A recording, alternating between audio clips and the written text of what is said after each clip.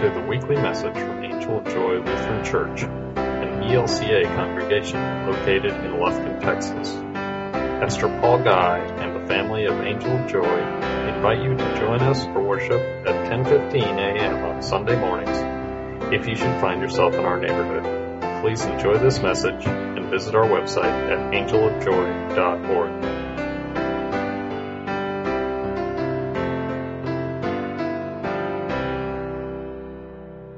Our Lord Jesus often spoke to the people in parables, stories. He knew that sermons and theological dissertations would not perhaps long be remembered, but the stories would be passed down from person to person and generation to generation. The truth within the parable, as the meat within the nutshell, often had to be extracted in order to be digested. Today I share with you a parable based upon a parable.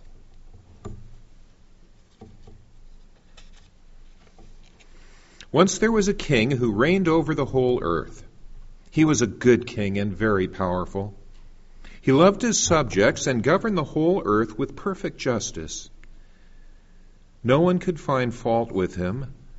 No one ever rebelled because the king was an inferior king. Where there was rebellion, it was only because the people wanted to be kings themselves. And it came to pass that the king decided to plant a beautiful vineyard to yield fruit for his court and for all the earth. He supervised the work himself. He planted the vineyard and set a hedge around it and dug a winepress in it and built a tower. And then he chose one of the poorest clans in his realm to be the tenants of his vineyard, and he promised them all the help they needed if they would but ask him and trust him to give it. It was an almost unbelievable privilege to be chosen to tend this king's vineyard, and in the early days, the tenants loved their work. In fact, they could scarcely call it work. The king gave them all they needed. He let them eat the fruit. He guarded their borders and sent his messengers to them often. It was almost as if he himself were doing the work. But that became a problem, because soon the attitudes of the tenants began to change. They didn't like the idea of giving the king all the credit for their produce.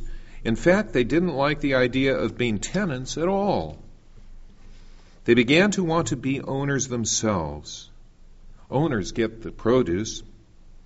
Owners get the rent.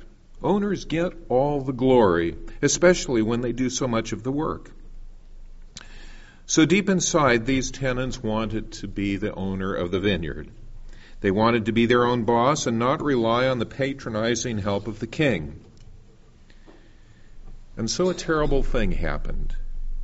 One day the king sent his servants to receive a load of fruit from his vineyard, but they found no one at the winepress or in the barns or even in the vineyards themselves. These servants were 3 of the most faithful messengers of the king. They were duly commissioned, and they indeed stood in the king's place. And they became very tense at the strange silence in the vineyard. You see, there were no birds. There had always been birds. There were no children, and there had always been children. There was no music, and the place had always been enlivened with music. But then suddenly from everywhere the angry tenants emerged, and the servants of the king were surrounded. Those who didn't have sharp pruning hooks in their hands held large, jagged stones. The servants of the king held nothing but the king's message and the memory of his words as they left the palace. See, the king had said, "Though arrogance and rage assail, conspiracy will not prevail. In death recall unerringly that you will always reign with me." With that, they were better armed than those wicked tenants, but not against pruning hooks. The tenants rushed upon them and grabbed the 2 younger messengers and made them watch while they beheaded the faithful old man with a pruning hook. They could hear him whispering the king's promise until the blow fell, and he really had seemed to believe it.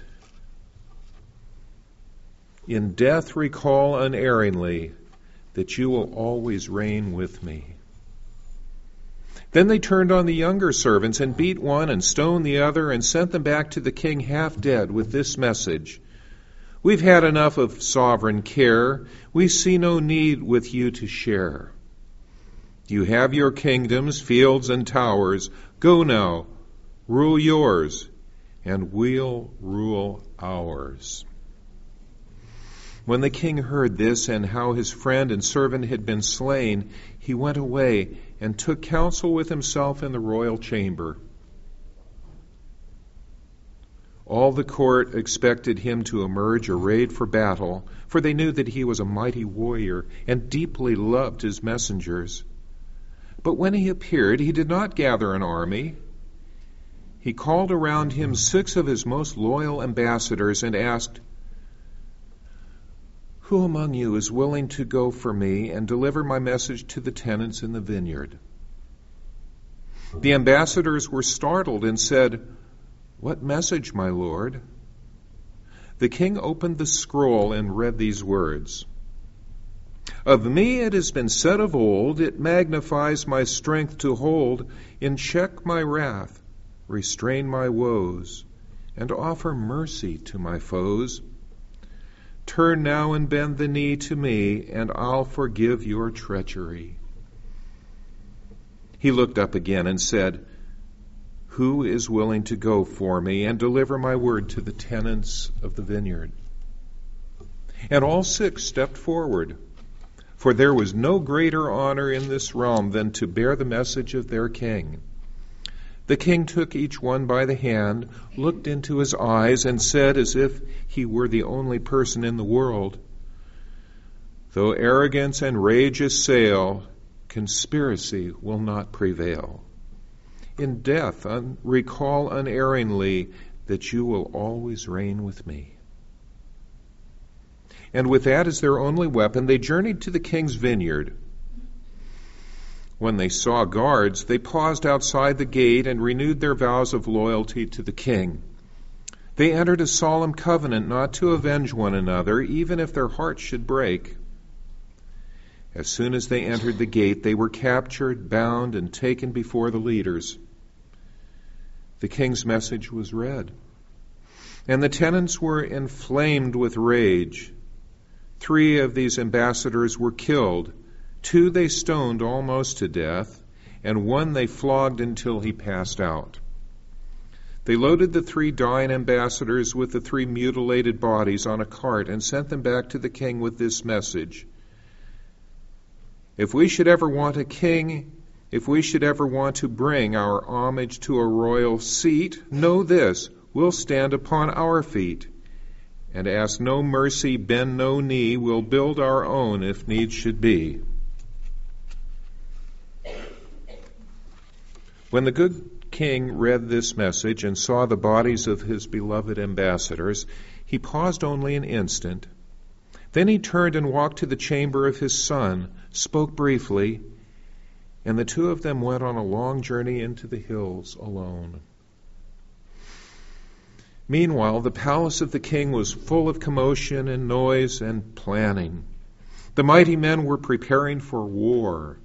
The blood of the martyr messengers was screaming for justice to be done. The desecration of the king's name was an intolerable offense to those who loved him and served him night and day. The chariots were assembled, the armor was shined, the swords and spears sharpened, and thousands upon thousands gathered at the palace of the king and waited only for his word. And at the head of the camp stood the great white stallion, the largest, strongest, most beautiful horse in the realm. Only one person could ride the stallion and lead the king's forces against those treacherous tenants, and that would be the son, the king's only son. Soon the king and his son would come out of their silence arrayed for battle. Soon the strategy of the hills would be revealed. It would be an incomparable battle plan. The son upon his mighty stallion and 10,000 warriors in his train. Early one morning they were spotted coming down out of the hills, and a great silence fell upon that army. What they saw was utterly beyond comprehension. The king was dressed in mourning garments, leading a donkey with a hemp rope, and on the donkey sat the son, dressed like a common beggar. They entered and passed through the camp, and as they passed, the warriors bowed to the ground. What had happened in the hills? What strange plan had these two made? It obviously had not been done in haste, and no one had been consulted.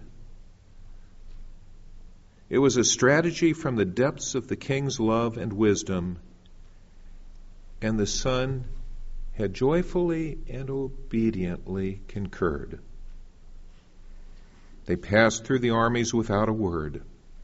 At the far edge of the palace grounds nearest the territory of the vineyard, they stopped. The king embraced the son and whispered just for him, "Though arrogance and rage assail, conspiracy will not prevail. In death recall unerringly that you will always reign with me." After the son rode off alone on the donkey, the king turned back to his loyal subjects. They suspected what he was doing, but could scarcely believe it. The wicked tenants wouldn't just kill him, they would humiliate him and torture him.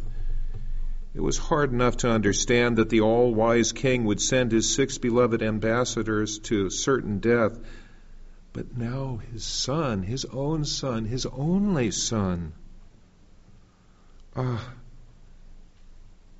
he was being sent to be toyed with and destroyed by utterly worthless scoundrels.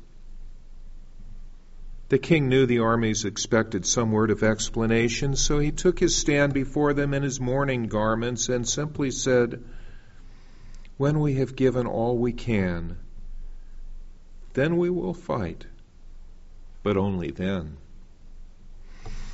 So the armies of the realm kept themselves in readiness, and the king sat down on his throne. The word spread everywhere and ran ahead of the king's son. By the time he arrived at the gate of the vineyard, there was quite a stir. The king's son had never left the palace. He had never visited any realm. Most of the people found it incredible. The king's son does not dress like a beggar and ride on a donkey. He wears white and purple robes and rides a white stallion, as the old books say. But the loyal old subjects of the king who knew him well recognized the son. They knew when they had seen the son, they had seen the king, and they were fearful about what was about to happen. And the children, how the children loved him. Even as he entered the awful gate of the vineyard, no one could stop the children. They ran and leaped and cheered and threw branches in his path. It didn't make any difference to the children that he looked poor. Children haven't learned yet that a person must be rich to be happy. They saw the eyes of love. They had no trouble with childlike submission to the king, so for them the visit of the son was wonderful. Long live the king! Long live the king's son! The wicked grown-up tenants watched from a distance. They could hardly believe that the king was being so foolish. They said to each other, "This is the heir. Come, let us kill him and have his inheritance for ourselves, and we will have no more trouble from the king." And as they plotted the death of the king's son, the children chanted over and over, as children often do, "Great is the Son, great is the Son, who comes in the name of the King. He is the one. He is the one. All homage to him we bring. But finally the chanting subsided. The children returned home. The king's son looked out over the vineyards, and what he saw, the soil was rich and moist. The vines were thick and strong. The branches were heavy with the finest grapes, the king's grapes. And he wept over the treason of the wicked tenants and the desecration of his father's name. When he lifted up his head, he was surrounded by armed men. He steadied himself with the king's promise. Then, reaching into his simple cloak, he pulled out a scroll and said, I have a word from the king for you.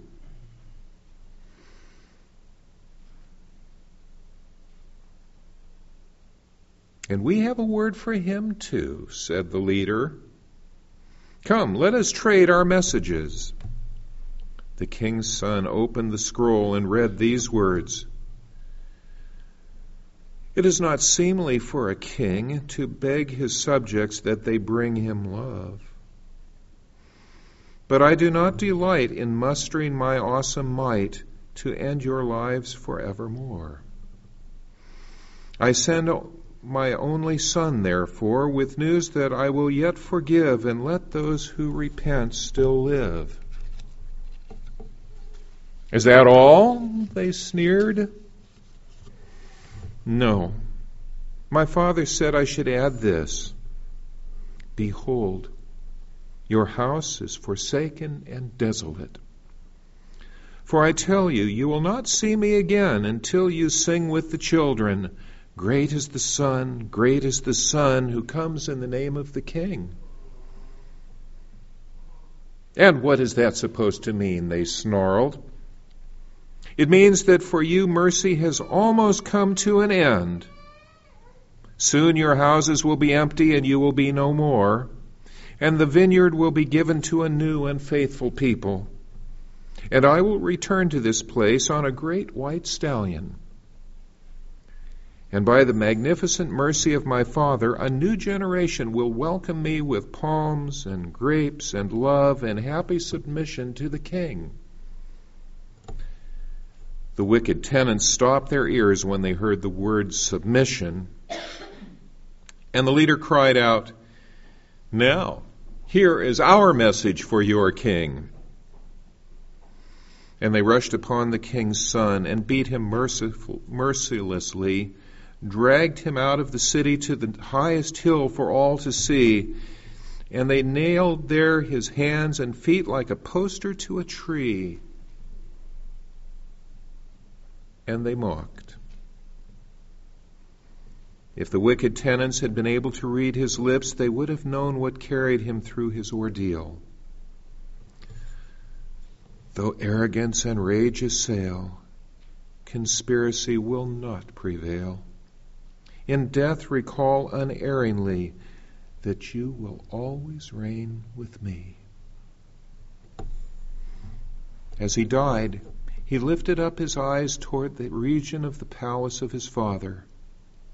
And he saw the armies of the king, 10,000, with arms lifted in salute to the valor of the king's son. And standing alone before the myriads, the king himself, holding the golden reins of the great white stallion, waiting.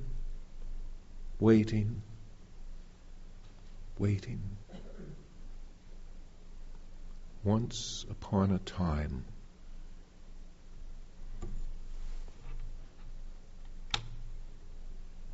Amen. Thank you for listening. Please provide feedback on the iTunes podcast page and visit our website at angeljoy.org for more information.